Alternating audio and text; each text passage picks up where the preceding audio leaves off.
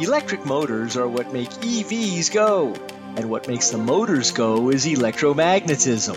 Inside the motor, electrons flow through coils of wire, creating an electromagnetic field that pushes against opposing magnetic forces.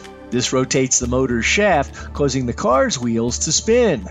Two types of motor are used in EVs. Permanent magnet types always have a steady magnetic field without any electrical input. AC induction motors are magnetized by electric current.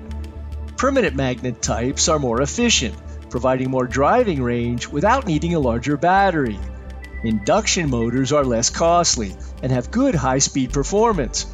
Some EVs use both types of motor.